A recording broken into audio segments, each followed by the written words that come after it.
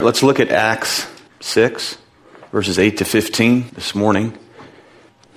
Let's pray and then I'll read the text and we'll look at it's really the introduction, I suppose, to Stephen's speech, which gets him killed. And then we'll look at the rest of it next time. Heavenly Father, we thank you for this day, and we thank you for the beauty of the body of Christ, sinners saved by grace, gathered together to worship and to grow in the grace and knowledge of your Son, our Savior, Jesus Christ. We thank you for your word. We thank you for the freedom that we have in gathering and proclaiming and learning and evangelizing and praying, Lord, for your name to be hallowed. Pray that you'll guide our time this morning for your glory, the good of your people, and our worship as you bring the saints in, Lord, to fill up this house of worship to do just that. In Jesus' name, amen. In verse 8, and Stephen, full of grace and power, was doing great wonders and signs among the people. And then some of those who belonged to the synagogue of the freedmen, as it was called, and of the Cyrenians and of the Alexandrians and of those from Cilicia and Asia rose up and disputed with Stephen. But they could not withstand the wisdom and the spirit with which he was speaking. And then they secretly instigated men who said, "We have heard him speak blasphemous words against Moses and God."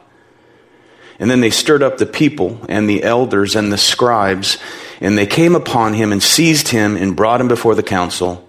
And they set up false witnesses who said, "This man never ceases to speak words against this holy place and the law. For we have heard him say that this Jesus of Nazareth will destroy this place and will change the customs that Moses delivered to us." And gazing at him, all who sat in the council saw his face was like the face of an angel. Well, some time has lapsed here since Pentecost. We don't know how much time exactly, but most scholars agree that it's no more than a few months, perhaps upward of a year since Pentecost. And we know that soon after Pentecost, there was a wave of persecution, and then came a second wave where Peter and John were imprisoned a second time along with the other apostles. And they'd been beaten, they were flogged, they were told not to preach anymore in the name of Jesus, to which, of course, they replied, we must obey God rather than men. And here now in chapter 6, there's another wave of persecution that erupts, the result of which is the first Christian martyr, Stephen. But we'll see that it never hindered the growth of the church, but only propelled it, didn't it? And we're reminded of what the early church father Tertullian later wrote. He said, "The blood of the martyrs is the seed of the church." Jesus commissioned these men back in chapter 1. He said, "You shall receive power through the coming of the Spirit, and you shall be my witnesses in Jerusalem, Judea, Samaria, and to the utter ends of the earth." That was their commission. That they carried out immediately after the Spirit fell in chapter 2. From the very first day, we know that Peter stood up and he said, "Men of Judea and all who dwell in Jerusalem, let this be known to you and give ear to my words." Can you imagine that? The Jewish leaders, "Give ear to my words." And he proceeded then to preach Christ. The church began its evangelism. It was very effective. They turned the world upside down. And they were incredibly effective. So before we get into this text, let's, by way of reminder, we ask, why were they effective? This is a great pattern for us. Number one, because they had unity. They were unified. They were of one heart, one mind. They shared all things in common. And they had, therefore, a very powerful, united testimony. That's the first thing that we witness. They also had courage. Okay, they're confronting the world, the religious world, the political world. They don't care. They're proclaiming the truth. And accepting persecution is an opportunity, actually, for more boldness. And no church, really, is going to be effective if it's not bold, if it doesn't have courage to stand in the face of worldly opposition, of course with love and with grace, but standing for the truth. So that's another reason, was courage. It was unity, it was courage. Another reason was their involvement. When you're unified, truly unified, typically you'll be engaged, you'll be involved. There are people in the church today who make things happen, and there's those in the church that watch things happen. And then there's those in the church who have no idea as to what's happening, unfortunately. And the church suffers when there's disengagement. So this church was engaged. You know, for some in our day, it's enough to drag themselves up out of bed just to get to church, let alone be engaged with the church. But we live in a very consumer-minded age. That wasn't the case here. They were engaged, they were involved, there was no dead weight. And they were also effective in the way they dealt with sin, or at least the way God dealt with sin in the church. Ananias and Sapphira, he strikes them dead. And when church isn't, or when sin rather isn't dealt with within the church, if it's ignored, it's not going to be that effective. God dealing with sin in the church was so effective that it even bore witness to the unbelieving world, those outsiders. Remember what they said? They held the church, the people of God, in high esteem, but they what? Dared not enter in. They dared not join them, chapter 5, verse 13. But the Lord, it goes on to say, continued to what? Add to the church. Church growth. That's the true church growth movement right there. They weren't really consumed with social issues. There's nothing wrong with social activity and that type of thing, but mere community service through the church. They were consumed with confronting the world with truth, the gospel. They knew their priorities. There was unity, there was involvement, gospel-centered discipleship.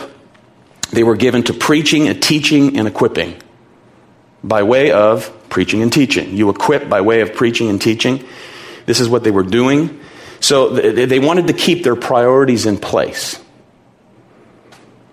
And with that in mind, when problems arise, you move quickly to provide a solution. And of course, we know that the problem was that the Hellenistic Jews were being neglected, the widows, that is, were being neglected in the distribution of food.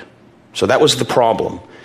There were two groups of Jews in this day. There were the Hebraic Jews and the Hellenistic Jews. We went over last time. The Hebraic Jews were a group of people that had maintained their dress, had maintained their customs, their languages, and their traditions that went all the way back to their release from Babylonian captivity. The other group were Grecian Jews who from that time had been dispersed throughout the land and were heavily influenced by the Grecian culture in dress and in customs and in language. So those were the Hellenists, heavily influenced.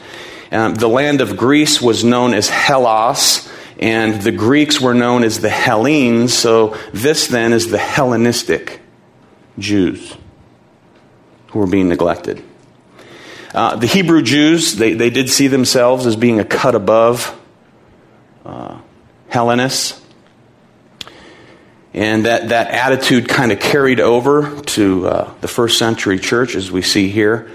So there's tension, complaining involved. And the apostles list 7 men of good repute who have Greek names, informing us that those 7 were Hellenistic Jews. This group of 7. And then he gives a description, and he begins with Stephen. And we see here that he describes his godliness. And he tells us, first of all, back in verse 5, that he was a man full of what? Faith. Full of faith. Now, every believer must have faith, amen? For anyone to be saved, they must have faith. Trust and in belief in the Lord Jesus Christ. You know, some of you learned in Sunday school growing up, faith, F-A-I-T-H, forsaking all, I take him. Faith. Forsaking all else, trusting only in the finished work of Jesus Christ, I embrace him. This is faith that saves. Without faith, the Bible says it's impossible to please God. Every true Christian has faith.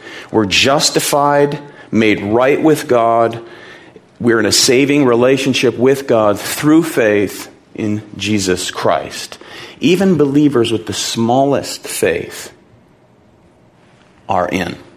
Amen? Mustard seed faith in Christ is saving faith. It's one thing to have faith. It's another thing to have a strong experience of faith. And it's quite another to be full of faith, as this brother's described. He's full of faith. Most of us this morning will willingly admit and say, man, I believe in Jesus. I believe in his word. But we can go on to say, but Lord, help my unbelief. There are times when we struggle. There are times when we doubt. In the midst of all kinds of problems, the complexities of life, we have faith, but we cry out like the man who had the demon-possessed son, Lord, I believe, but help my unbelief. I get a witness. Amen. Good. Amen. Good. Amen. You know, there's those seasons in the Christian life where God seems to throw a veil over the light of his countenance for the sake of increasing our faith. You know, you're a new believer, and it seems as though in the providence of God, every corner you turn, wow, that's God's active hand in my life, and you see it and you rejoice. And then there comes that season where you don't see it quite as often. Oh, he's there though.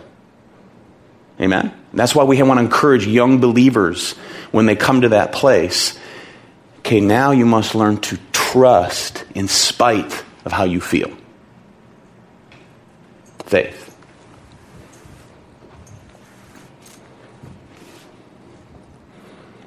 Assurance of faith can waver. Right? The assurance of our faith can waver in the midst of trouble. So even weak faith is saving faith. Make sure we know that. So long as that faith is rooted in Jesus Christ alone, even the weak must know that they're saved because of the substance of their faith. Right? Not the greatness of their faith, but the substance of their faith. And in sanctification, God increases that faith because He's not done with His divine work in us and through us. So long as it's rooted in Him, it's salvation. But here's a man who's full of faith. He's full of the assurance of faith. He's ready to forsake all, being full of faith here. And that's exactly what he's going to do in the next chapter. He's going to give his life in proclaiming truth.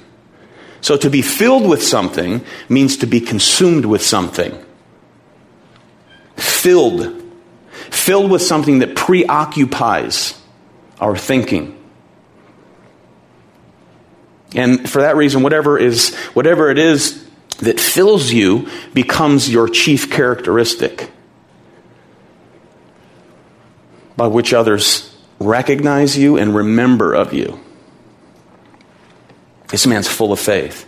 You know, we recognize certain people as, so-and-so is always full of joy, or full of contentment. So-and-so is full of benevolence. They're known for their, gracious giving or whatever. A man's reputation precedes him. So-and-so can be one who's, that guy's full of trouble. That guy's full of envy or worry or grumbling or criticism. That's the thing that characterizes them. This is what they're full of. This man's full of faith. Verse 5, he was full of faith. It's true faith that joined him to Christ. And faith always begins with proper knowledge. Amen? We have proper knowledge of who God is, who His Son is, what His way of salvation is.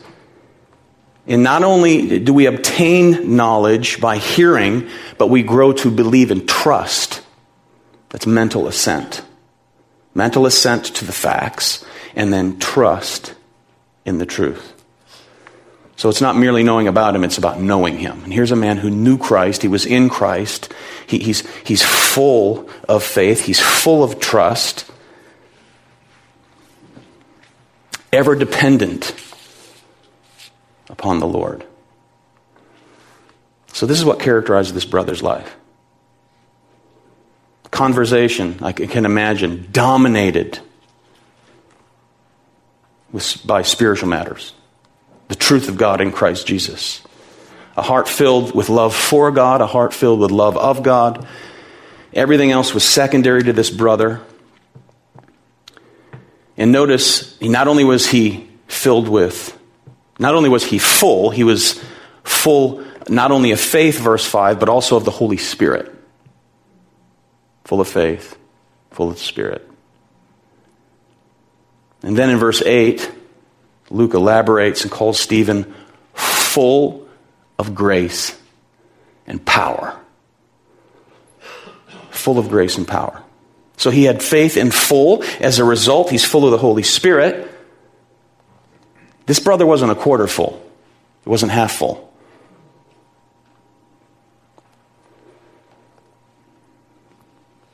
He's one with Christ. He knows it. He's full of faith. And now he's empowered by God. Power, baby. The power of God. Full of the Spirit, full of the power. This is all now being made manifest in this setting. Here's the brother. Here's where the church is. This guy is soon to die. And the reason he's soon to die is that he's full of the one they hate. They hate God. They hate Jesus Christ. Verse 8, and Stephen, full of grace and power, was doing great wonders and signs among the people. Okay, this is the apostolic age in which special gifts were distributed by way of the Holy Spirit to those who were preaching the truth, signs of an apostle, known throughout the New Testament. Their message would go out, and then that message was validated by signs, miracles, and wonders. And here through Stephen, this was going on, a man full of grace and power. So imagine what this guy was like. G. Campbell Morgan, great preacher,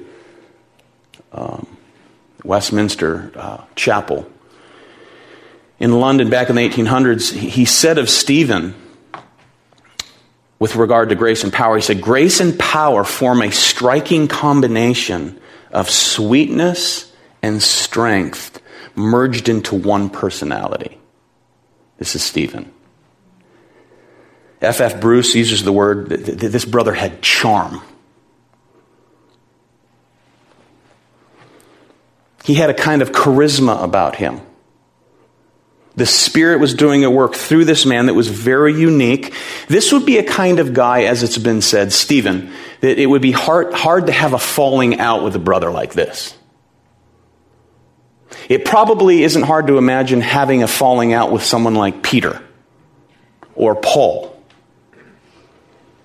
But this guy, something about him, he had a unique charm, full of the Spirit. And it caused wonder. Signs, wonder, signs that point to Christ. And again, as we said, these are certain gifts that they don't exist today. There's no need for signs of an apostle because there are no apostles, amen? And anyone who says they're an apostle, you tell them that there are no more apostles. They're all in heaven. But even so, greater than all those signs, what does 1 Corinthians say? Greater than all those signs, speaking with tongues of angels and all this type of thing. Greater than all these is love. This is what this brother had. He had it all. Man full of the Spirit. He was a man of good repute, meaning good report. He was above reproach. No valid accusation could be brought against the man. Verse 3, full of the Spirit. So the Spirit, or the fruit of the Spirit, bears witness to those that he fills. And here's a man full of the Spirit, full of power. They controlled his life, making him blameless. But think about this. Fruit of the Holy Spirit, made manifest, doesn't unconditionally subdue or overturn the malevolent enemies of Christ. They don't sit there and wring their hands and go, oh, look at that sweet brother. What a sweet man. Not at all. Verse 9. Then some of those who belonged to the synagogue of the freedmen, as it was called, and of the Cyrenians and of the Alexandrians and of those from Cilicia and Asia rose up and disputed with Stephen. So with all of Stephen's outstanding qualities, his character and his ministry and the power of the Spirit behind the ministry only provoked fierce antagonism from the enemies of Christ. It didn't woo them.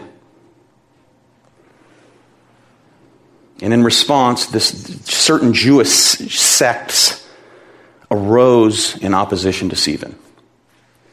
Now, these groups are thought by some scholars to be a group composed of 4 distinct synagogues, along with these freedmen who were actually descendants of Jewish slaves, who they formed their own little sect. Some believe that. Others say that there's one synagogue in view here made up of people that came in from 4 places. Take your pick.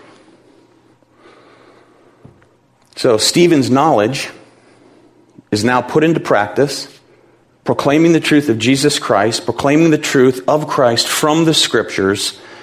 And Luke describes that his character now put on display in power of the Spirit, meshed with deep understanding of the Scriptures and divine eloquence, if you will, by power of the Spirit, did nothing to woo them. But, in verse 10, yet they, his enemies, were unable to cope. Notice this. They were unable to cope with the wisdom and the spirit with which he was speaking. Now, this brother had something that every good speaker needs. Content and delivery. Content and delivery. And they couldn't handle either one of those elements. The 2 most important facets of Spirit-empowered preaching is knowledge and passion. If you don't have passion, I don't think you should preach. I mean, you have to say something. You speak the truth. And you've got to say it so people believe it. We trust the Spirit to do that, but if you don't believe it, man, what makes you think anybody else is going to believe it? witness.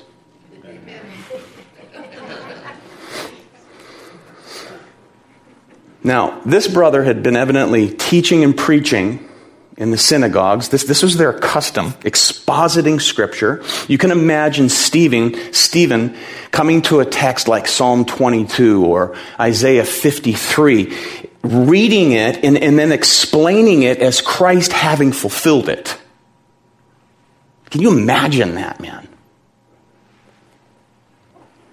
Directing them to the reality that Jesus of Nazareth, the one you all crucified, fulfilled these Scriptures. It all points to him.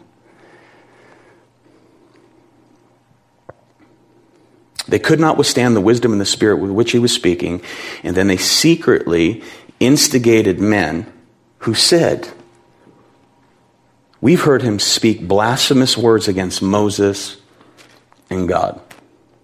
Smear campaign. Perhaps using bribery. Never know. They couldn't handle Stephen because he won the debate, so to speak. And you know what happens when you lose a debate? If you don't have content to win, then you resort to, ad hominem, name calling. Your mom's ugly. Or whatever. Or slander, which is a political tactic. So you want to defame the guy's character. So if we can't beat the brother in a fair debate, let's get him with slander, because they can't handle his wisdom. They cannot handle the power of the Holy Spirit in the brother and through the brother. They can't handle his sincerity and his zeal, power, ability. So all the Sanhedrin can do was respond with a mob spirit and do to him what they did to Jesus. False witnesses and an attempt to do away with him. So verse 12, they stirred up the people and the elders and the scribes, and they came upon him and seized him and brought him before the council. And they set up false witnesses who said, "This man never ceases to speak words against this holy place and the law. For we have heard him say that this Jesus of Nazareth will destroy this place and will change the customs that Moses delivered to us." The reality of that, it came in 70 AD, didn't it? When God razed that place to the ground through Titus of Rome. So there's something similar about the way the same Sanhedrin court deals with this man as they did with the Lord Jesus. So remember, Luke, this is his second book. First was Luke, the Gospel of Luke. This is his second book, and he wants us to see the connection of his first letter. That there's something very Christ-like about Stephen. His character, his ability, filled with the Spirit. And just as they persecuted his Lord, they will persecute him. So they hire perjurers, liars, to witness against him and accuse him of what? Blasphemy. The same thing they accused Jesus of. Accused the Lord of blasphemy.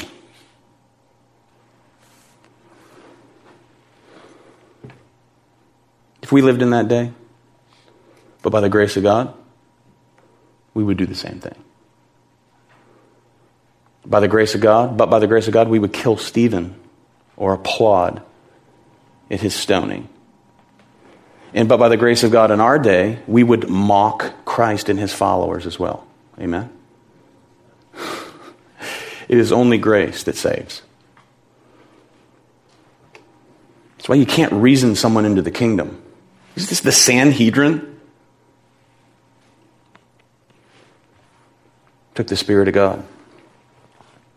Now think about this. Out of all the places of the world, nothing was more sacred to the Sanhedrin than the temple and the law, the Mosaic law, which they twisted and manipulated and just ripped to shreds.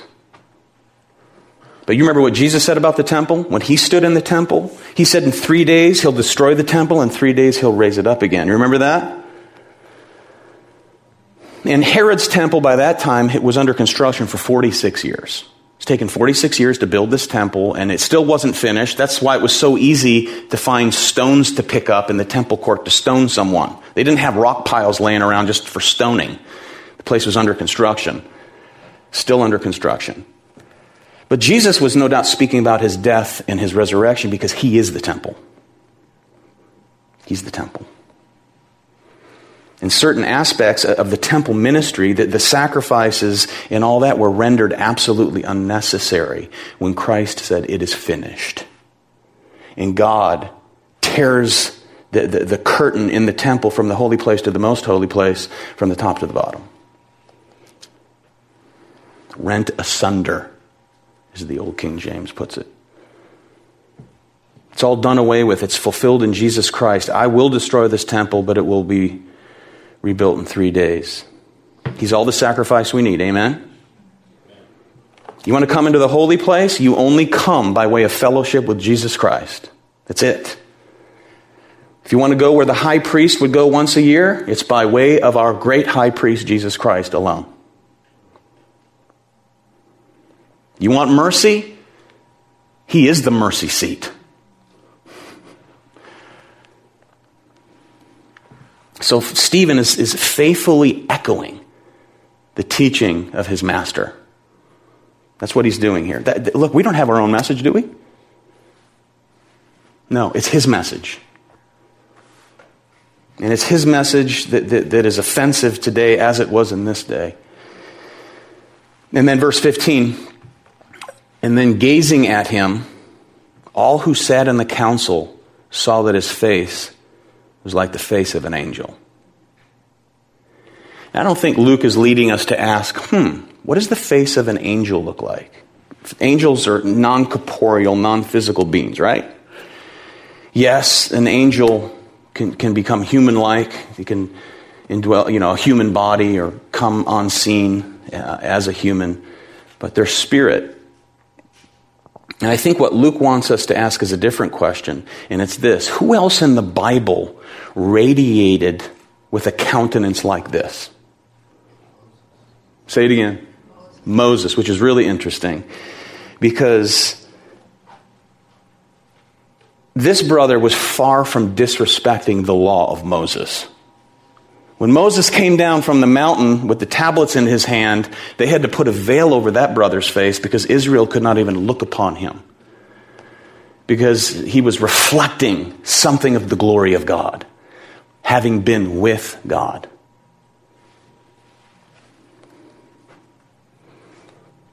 Stephen is correctly interpreting the law of Moses, that it finds its fulfillment in Jesus.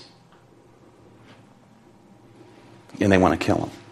And then, not unlike Moses, his face shines like an angel because he spent time with God and was proclaiming the word of God with power, full of the Spirit, full of grace. Power. Now, he's going to go on to declare and to demonstrate that from Old Testament Scripture that Jesus is the Christ of whom you Jews crucified. He's going to go through the whole history of Israel,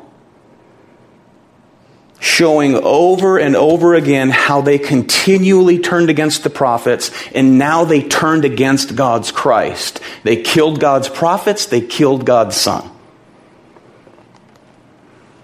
And he speaks so convincingly that there's only one response. We don't have time to look at it today. They gnash their teeth at him. It's interesting, those described in hell who are cast into outer darkness, what do? They gnash their teeth. Who are they gnashing their teeth at? They're gnashing their teeth at God. hell. In hell, hell has no remedial effect. You don't have a change of view of God once you get to hell. You sin, and without atonement and forgiveness, you go to hell. And you continue to sin for eternity, hating, gnashing one's teeth at God. But not outside the presence of God. Because God is present in hell.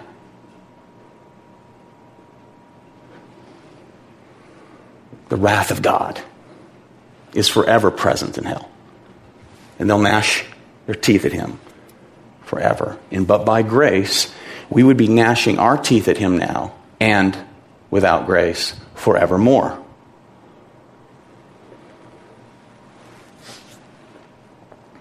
I was talking with a brother last night about our salvation.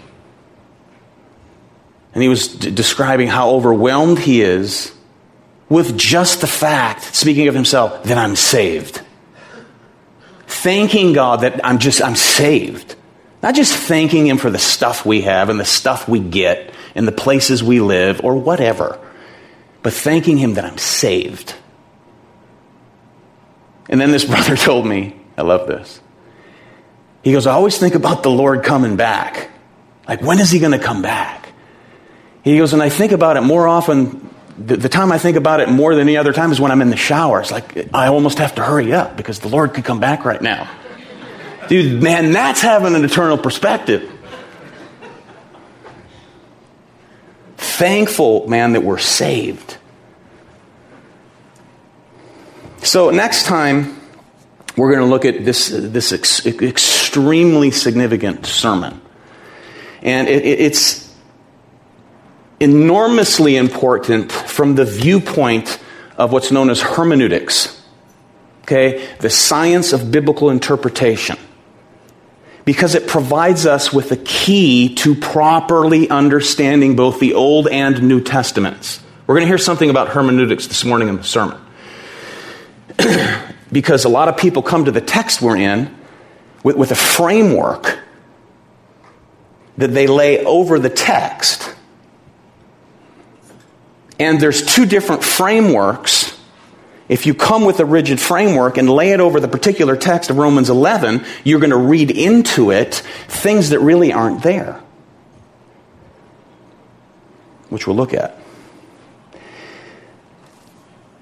The key to proper hermeneutics, there's a key that you have to carry from Genesis to Revelation.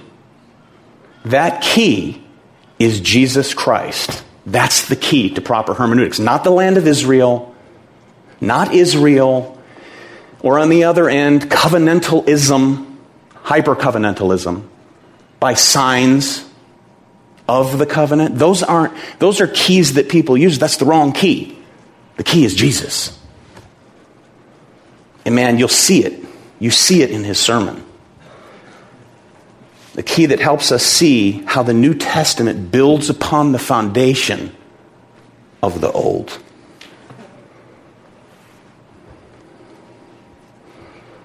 So may we, like Stephen, be so full of faith that we can, from Scripture, contend for the faith. Amen? Contend for the faith. Showing the errors of those with whom we work, live with maybe, attend school with, or have family reunions with. Because when we know the Scripture, we can testify the Scripture. And with that, there's power. Power of the Holy Spirit in declaring that. I think we'll stop there. Fair enough? I don't know how to read people's countenance sometimes. What? Fair enough. Questions or comments? Yes, sir. When you said Jesus is the key to hermeneutics, Jesus says, I am the Word. So is there another way of saying Scripture is, or sola Scriptura? Is Let Scripture interpret Scripture frequently. Let Scripture interpret Scripture. Sola Scriptura. Yeah, the Latin term for Scripture alone. Yeah, I believe absolutely so. I mean, Jesus said of himself that the law and the prophets speak of who? Speak of me. Me. I'm the key that unlocks the knowledge of Scripture. The whole panoply of Scripture is unlocked with Christ. So yeah, we want to look at content wherever we are in the Bible. Always want to look at content. But ultimately, Christ is the fulfillment of all these great and glorious promises.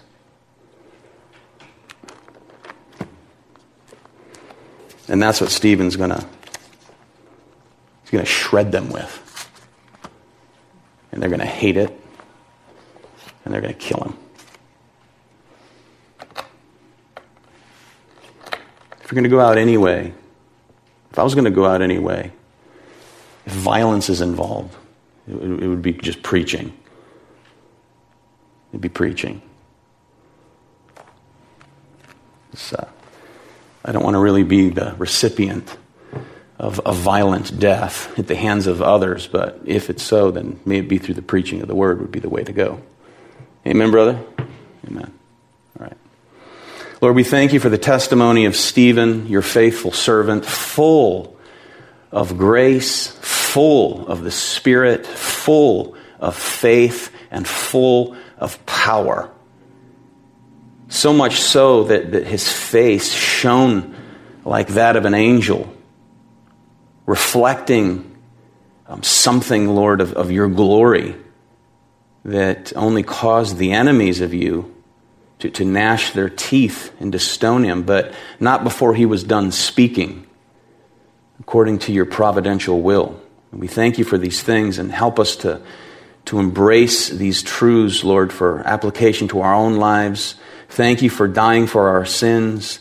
Thank you for saving us, dispensing, Lord, your abounding, abundant grace to us and through us. As grace recipients, Lord, may we be full of grace, showing mercy to others, but never neglecting to proclaim truth. Not in our strength, but in the power of your Spirit, we pray. In Jesus' name, amen.